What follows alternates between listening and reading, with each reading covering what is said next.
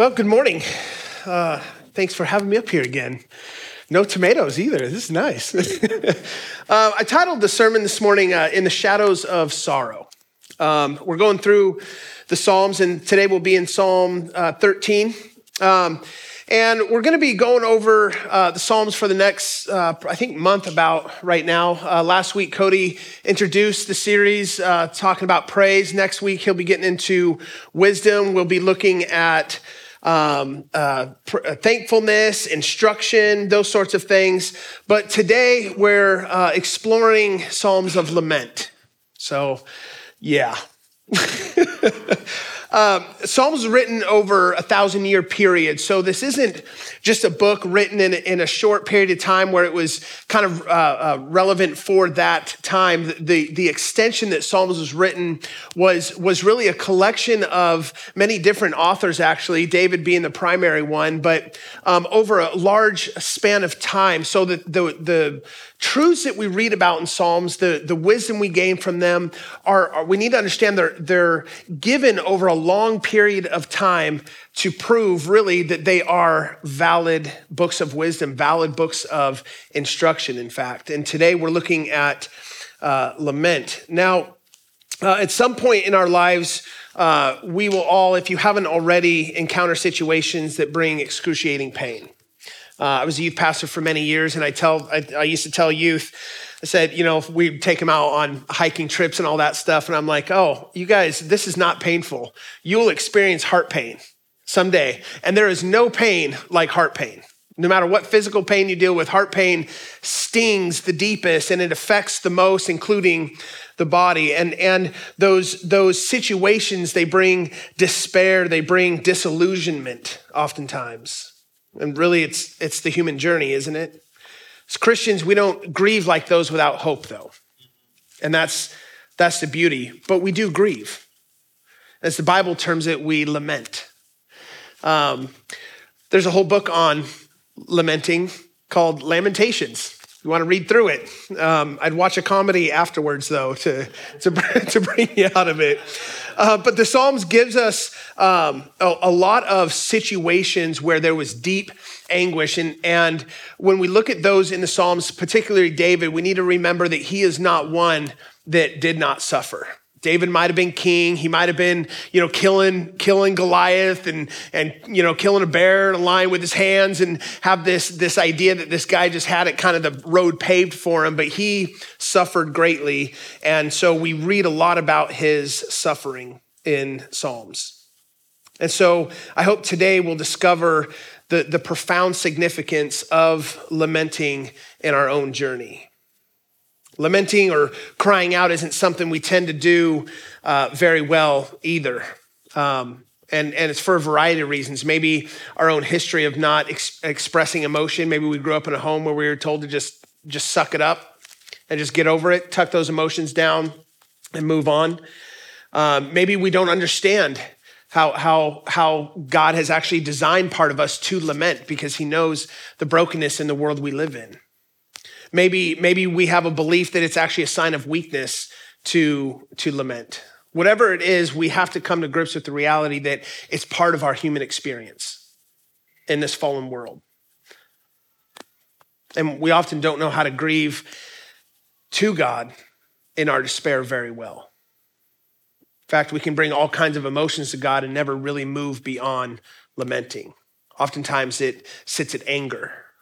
It sits at isolation, but we don't know how to grieve to God. And I truly believe that what Psalms teaching us is that true lamenting actually helps us navigate the wilderness of our grief. Because it does feel like that, right? When you're grieving, no matter who's around you, there's like a wilderness that you're in specifically, and it's hard to, and rightfully so, it's hard for others to understand where you're really at, even though it might be death or loss of a job or something like that. There is still something in you that feels pretty isolated and feels like you're in a wilderness. I had a close friend of mine die 2018, and he was a friend from Washington, and so people didn't know him up here, and I felt really alone because people didn't know him. So it was just another story to those. And I had to go on work. And this particular death, it just hit me so hard. To this day, I still, around December 21st, I still grieve. And I've learned how to do that well. I grieve for his beautiful wife and two beautiful young daughters. And the man was just one of those guys you're like, Lord, why? Believer, a solid man, a generous man, a man that would help, a man that was wise. And I'm like, Lord, I still don't understand why. And that process taught me a lot about grieving. Maybe you've already learned how to turn to Psalms or Lamentations in your time of suffering and sorrow. And I think that's good. I think we ought to grow in our understanding of how to lament.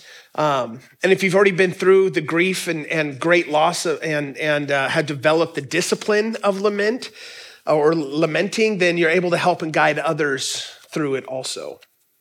In fact, 2 Corinthians 1, verses 3 and 5, the Apostle Paul says, "Blessed be God, the God and Father of our Lord Jesus Christ, the Father of mercies and God of all comfort, who comforts us in our affliction, so that we may be able to comfort those who are in any affliction with the comfort with which we ourselves have been comforted by God. For as we share abundantly in Christ's sufferings, so through Christ we share abundantly in comfort too." So one thing I know for sure is that if we've not yet gone through grief and loss, the kind that leaves us in the wilderness, the kind that leaves our hearts aching in the deepest part of our hearts, there will be that time. I turned 40 this year, and so hopefully that's halfway through my life. If not, maybe a little bit less than halfway. But statistically, around 25 to 30, tragedy begins striking closer to home, and it only continues to go closer the older you get. It's true. The death of a grandparent becomes the death of a parent, which becomes the death of an aunt or an uncle or a sibling or even a child. And closer to home, it lives, and harder it gets. Maybe it's financial hardships that strike, or relational strains, or separations, divorce, disease. There's a time, and I think in every person's faith journey, that they hit the dark night of the soul, where you're questioning everything, and you're really struggling in your relationship, and you're feeling alone. All these are part of the human experience in a broken world. Most of us probably sitting here today have our own stories of loss and grief. Our children next door are going to have their own stories. It's how we navigate those that will determine how we end up coming out of those. Some of the losses are timely and expected. We can prepare for them a little bit. Others were untimely and unexpected. But all of our losses causes grief and suffering. And although we don't grieve like those who have no hope, we still grieve that the pain is real. The loss is real. It's heavy, it's hard, and it's long. The songs of praise become tainted by anger and bitterness. You've been in here after a hard season in life or a tragedy. Maybe you're driving in your car and you're processing a divorce or a loss or something. And at first those songs seem like everything you're holding on to, but after a while, it's bitterness. It's, Lord, I don't want to hear this right now. You're not saving me from this season. You're not saving me out of this. And I'm tired of hearing other people who you are bringing out of this because you have left me in the wilderness. How could God do this to us? We trusted him and he failed us. Family gathers around the grave of a child. Through their tears, they ask, Lord, where were you? Valid questions. And if we don't know how to lament well, we're still going to be asking those questions in our heart, but they're going to be way down. And we're actually going to grow bitter roots towards God in those seasons. Maybe your family's been torn apart by rivalry, lost your job, child rebels, and on and on and on. Prayers no longer begin with a smile, thoughts of thankfulness and blessings. They're now met with deep sighs of silence, mustering everything we can just to not curse God, not question him, not doubt God. So we sit in silence in the grief, not knowing how to deal with it. David had all these experiences. We find ourselves angry at God, confused by him, overwhelmed, depressed. And it's not a prayer of praise we need. It's a song of lament, a true expression of our heart. And when we don't lament well, what ends up happening is a chasm grows between God's truth and our experience. And that chasm, because life is broken, life is hard, loss happens, grief happens, is if we don't know how to engage the Lord in those moments, that chasm will get wider and wider and wider, while we'll still maybe be doing the same things, coming to church, trying to sing the songs, trying to put a smile on, trying to act like nothing's wrong, and we just continue going until that chasm's so wide that we finally break. It's the pattern of humanity. And most of the time when we're angry or bitter at God, we feel as if it's wrong to admit those things to him.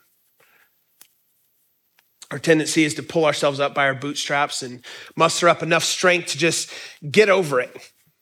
But it's not what God intended it. God actually intends for us to engage him in the brokenness, in the grief. And two things I think that I believe we have to learn is how to walk through grief ourselves, and then how to walk with others as they go through grief. Children, grandchildren, parents, friends, siblings. Grief touches everyone at some point.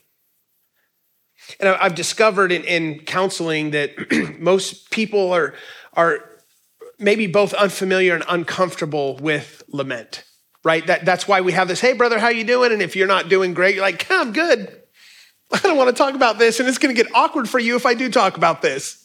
Right? Like there's just a discomfort in there. It's not, and I think it's a discomfort because it's not natural. That God didn't design humanity to enjoy grief and suffering. It's never going to be a part of God's original design, but it is a part of the broken world we live in. Some react with visible discomfort when you start talking about troubles. Some react with awkward silence or quickly change the subject. Others move to finding the bright side, right? We've had those conversations. Start quoting verses and you're like, this is not what I need right now. I actually just need a hug, I think. I don't need to memorize more verses. And I think people mean well, but they often say things like, I'm sure the Lord will give you another baby. Maybe more people will come to faith because of the death of your son. Don't worry, all things work for the good of those that love him. Well, they're in a better place. These are true, but the person mourning isn't in the better place.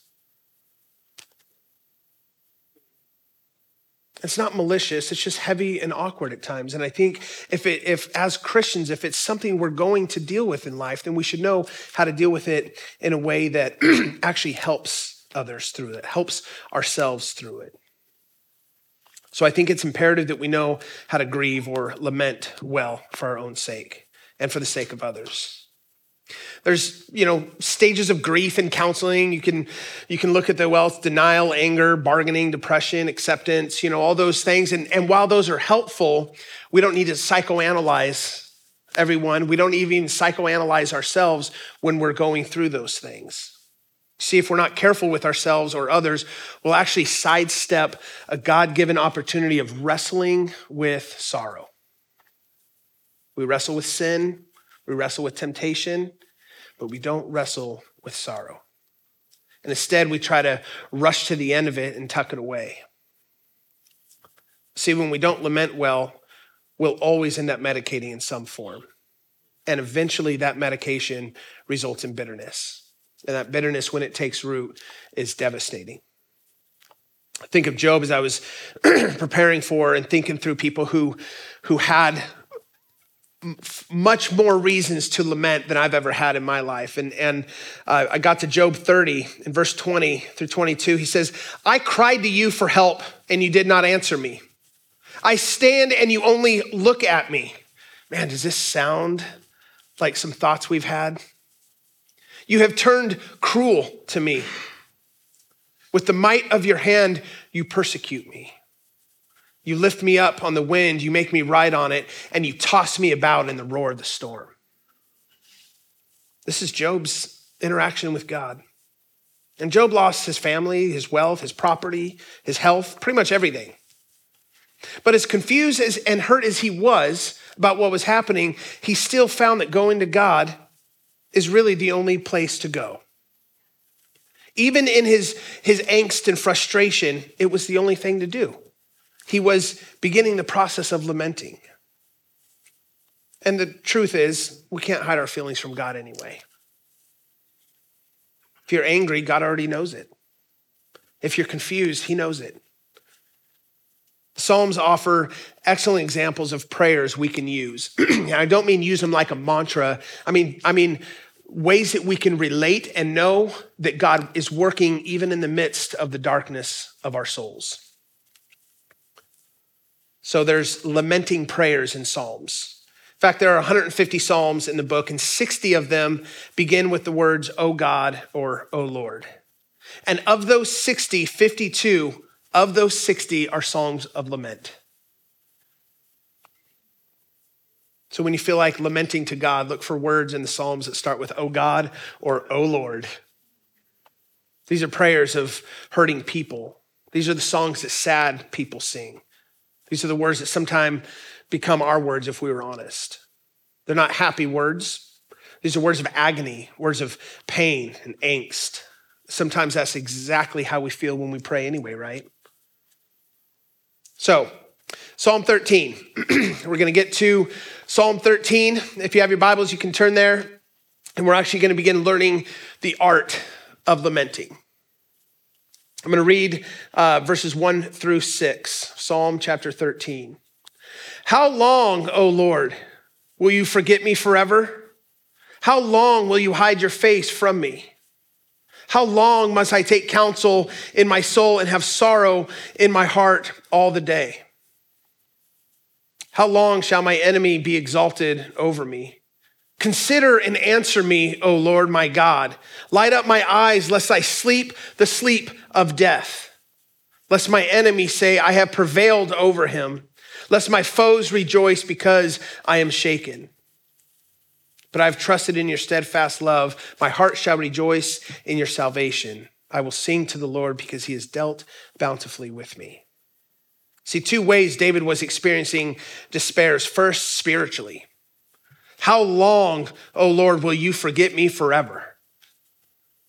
Think about where David was at. David had a close relationship with God. He was in the fields tending to his sheep. He had watched God give him victory over a giant. He had watched God protect him all these times. And he comes to this place in his life where he's saying, how long, O Lord, will you forget me forever? How long will you hide your face from me? You're not answering me, God. I need something. He's in deep despair. And he feels like God has forgotten him. And he feels like God is intentionally hiding himself from him. For those of us who love God, our deepest despair comes in spiritual nature. And it's easy to say, well, no, actually my despair is from this death or this loss. But in fact, for those of us who put our faith in a sovereign and loving God, our deepest despair is vertical. Because our God could have avoided that. Our God could deliver us out from this. And he's not. And why?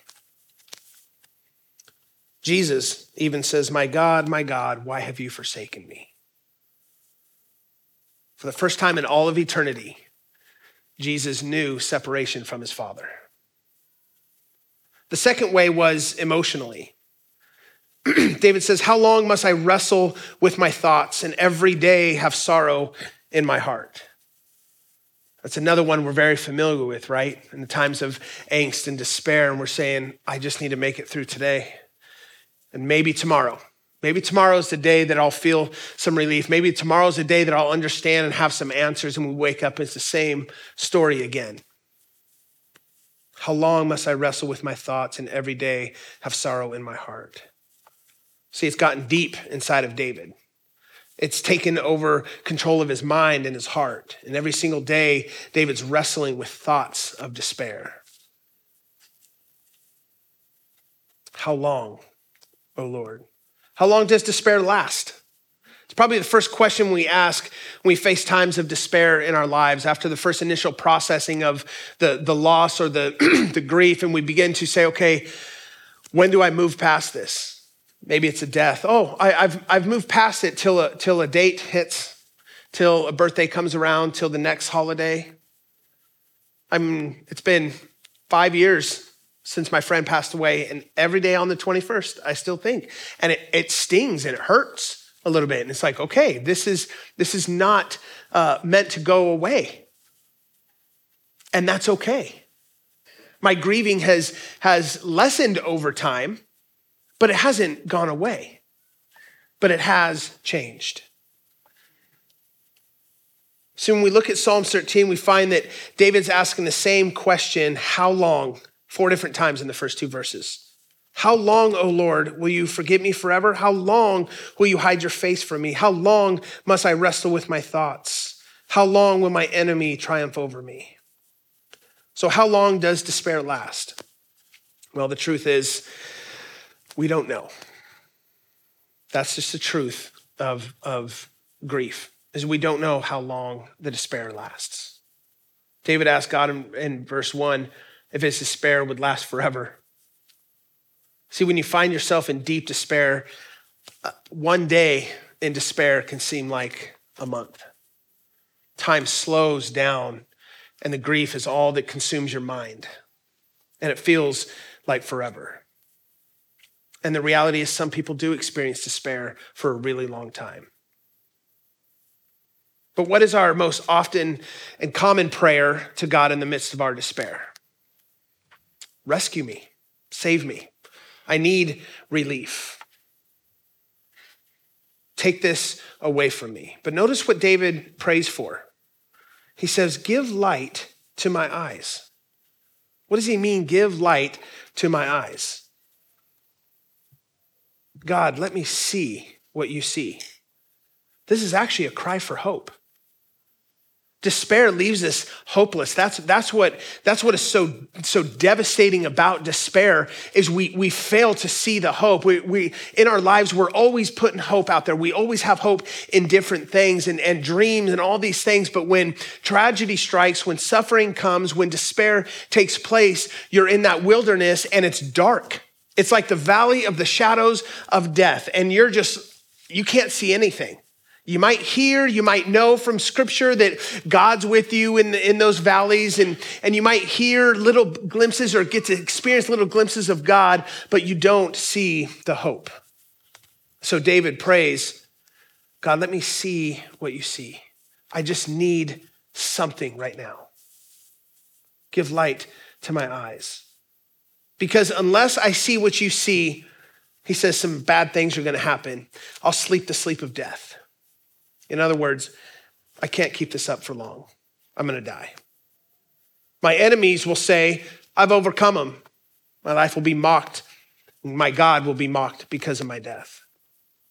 My foes will rejoice when I fall. Sense of injustice just going on. And it's at this point that David actually makes a choice. He decides to do 3 things we see in verses 5 and 6. He says, but I've trusted in your steadfast love. My heart shall rejoice in your salvation. I will sing to the Lord because he has dealt bountifully with me. So he says, even in my despair, I will trust that God still loves me. And we tend to want to be saved from the despair and then know that God still loves us. But what if we can be in such a place where we believe God still loves us in the midst of our despair? Last year, I don't remember the sermon I was prepping for. I think it might have been to come up and teach up here. I can't remember. It had nothing to do with the sermon though. And God posed this question to me. He says, Josh, when are you going to stop putting me on trial?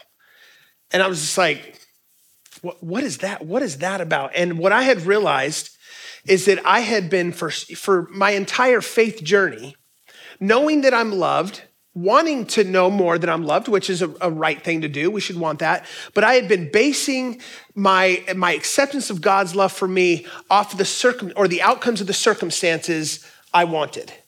So if God were to walk out the circumstances that I see before me or answer prayers, even if they weren't about my life, if they were about other people or whatever else, and he answered those, I'd be like, oh, sweet, God, thank you. You do love me. But if they didn't, I would go right back to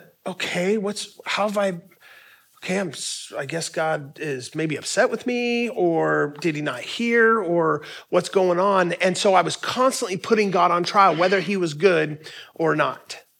And he just asked me, Josh, when are you going to stop? I'm either good or I'm not. And in that moment, I asked the Holy Spirit to just give me the ability to never ask that question of God again, to never put him in that trial again. One of my most common prayers since I got married was, Lord, if you choose to take my wife away, give me a relationship with you that I'll be okay. Because when I got married, no way. I did not have the relationship with the Lord that would have sustained me had he chose to take her. And really, that was a prayer of the most extreme circumstances I could find. That would grieve my heart the deepest in my entire life, is if the Lord took my wife away. And I hope that he does. And I hope we get 50, 60 more years together. That'd be amazing. But if he does, Lord, I want to know you enough that I would be okay with you, that I wouldn't curse you, that I wouldn't run from you. It says, I will rejoice in your salvation. Not only will I trust in your unfailing love, but I'll rejoice in the salvation. Can we rejoice in our salvation in the midst of despair? The third decision David makes in his despair is to praise. One of the best things we can do for ourselves in the midst is to recall or write down all the good things he's already done for us. All the things, all the ways he's been faithful. God is not a God who toys with our faithfulness. He's always looking to grow it. And if we were to write down those times that we know we've seen God faithful to us, including calling us out of death and saying, Lord, do I really believe that you called me out of death to leave me miserable and in despair my whole life? Psalm 103, verses 1-5 says, bless the Lord, O my soul, all that is within me. Bless his holy name. Bless the Lord, O my soul, and forget not all of his benefits, who forgives all your iniquity, who heals all your diseases, who redeems your life from the pit, who crowns you with the steadfast love and mercy, who satisfies you with good so that your youth is renewed like the eagles. And I know in despair, no matter how strong we are, those moments of despair, we don't know if we'll ever run again. We're barely able to just take another step.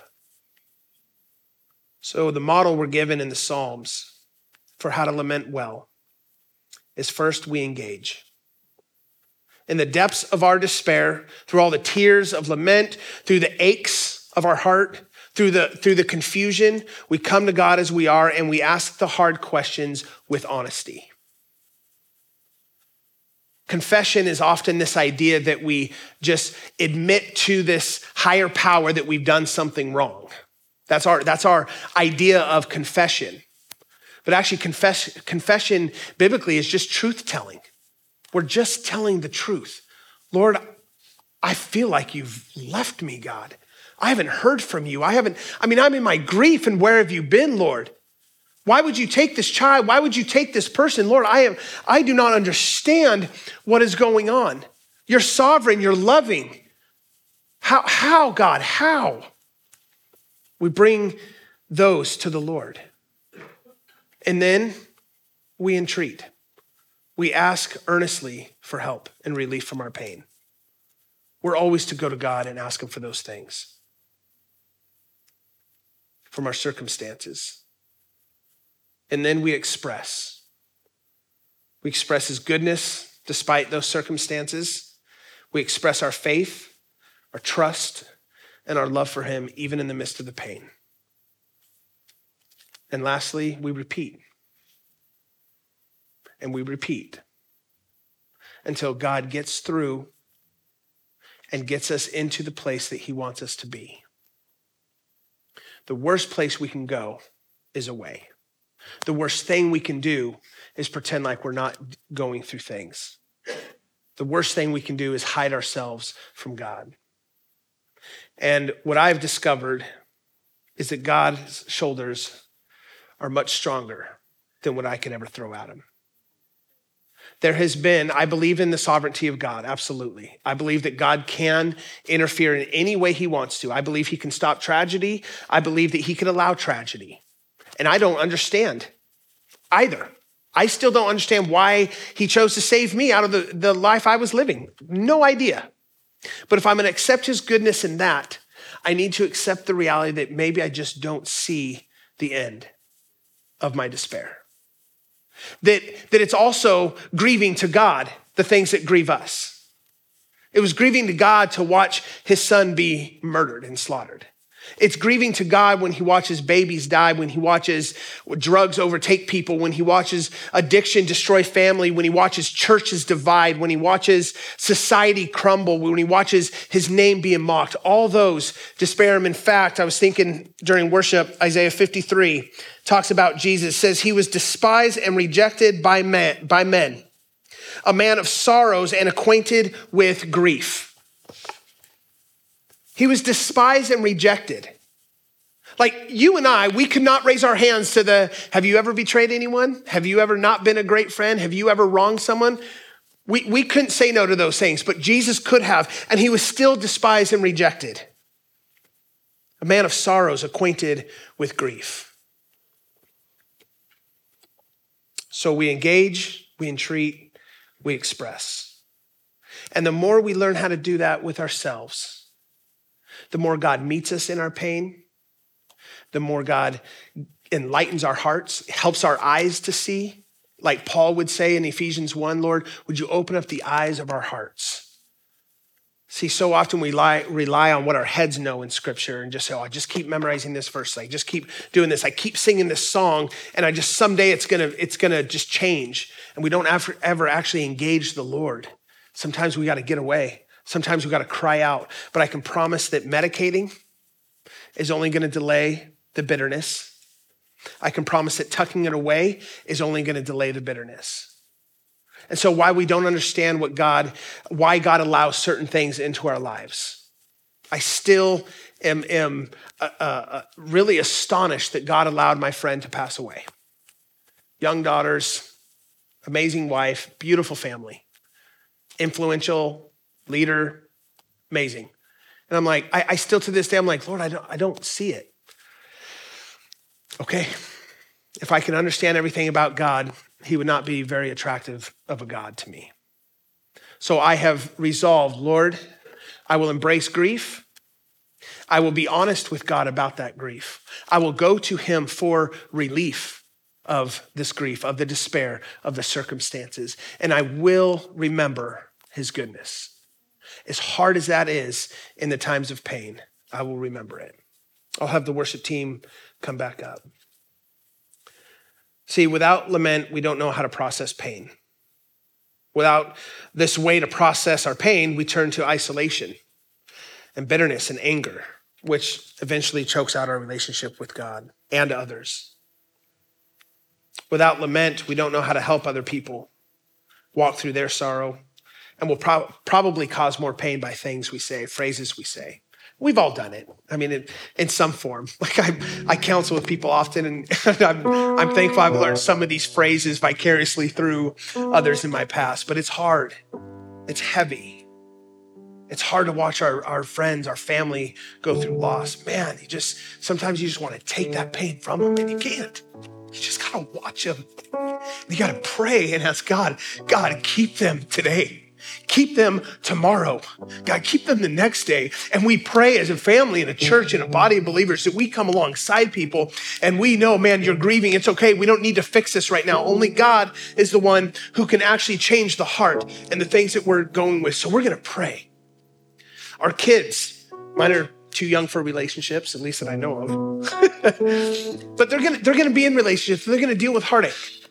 And I can't be their savior. But I can, if I know how to grieve things myself, I can lead them into the place they need to go to grieve. Without lament, we just won't understand how to walk with people. And without learning to lament, we may miss out on the lessons that can be learned from our suffering and loss.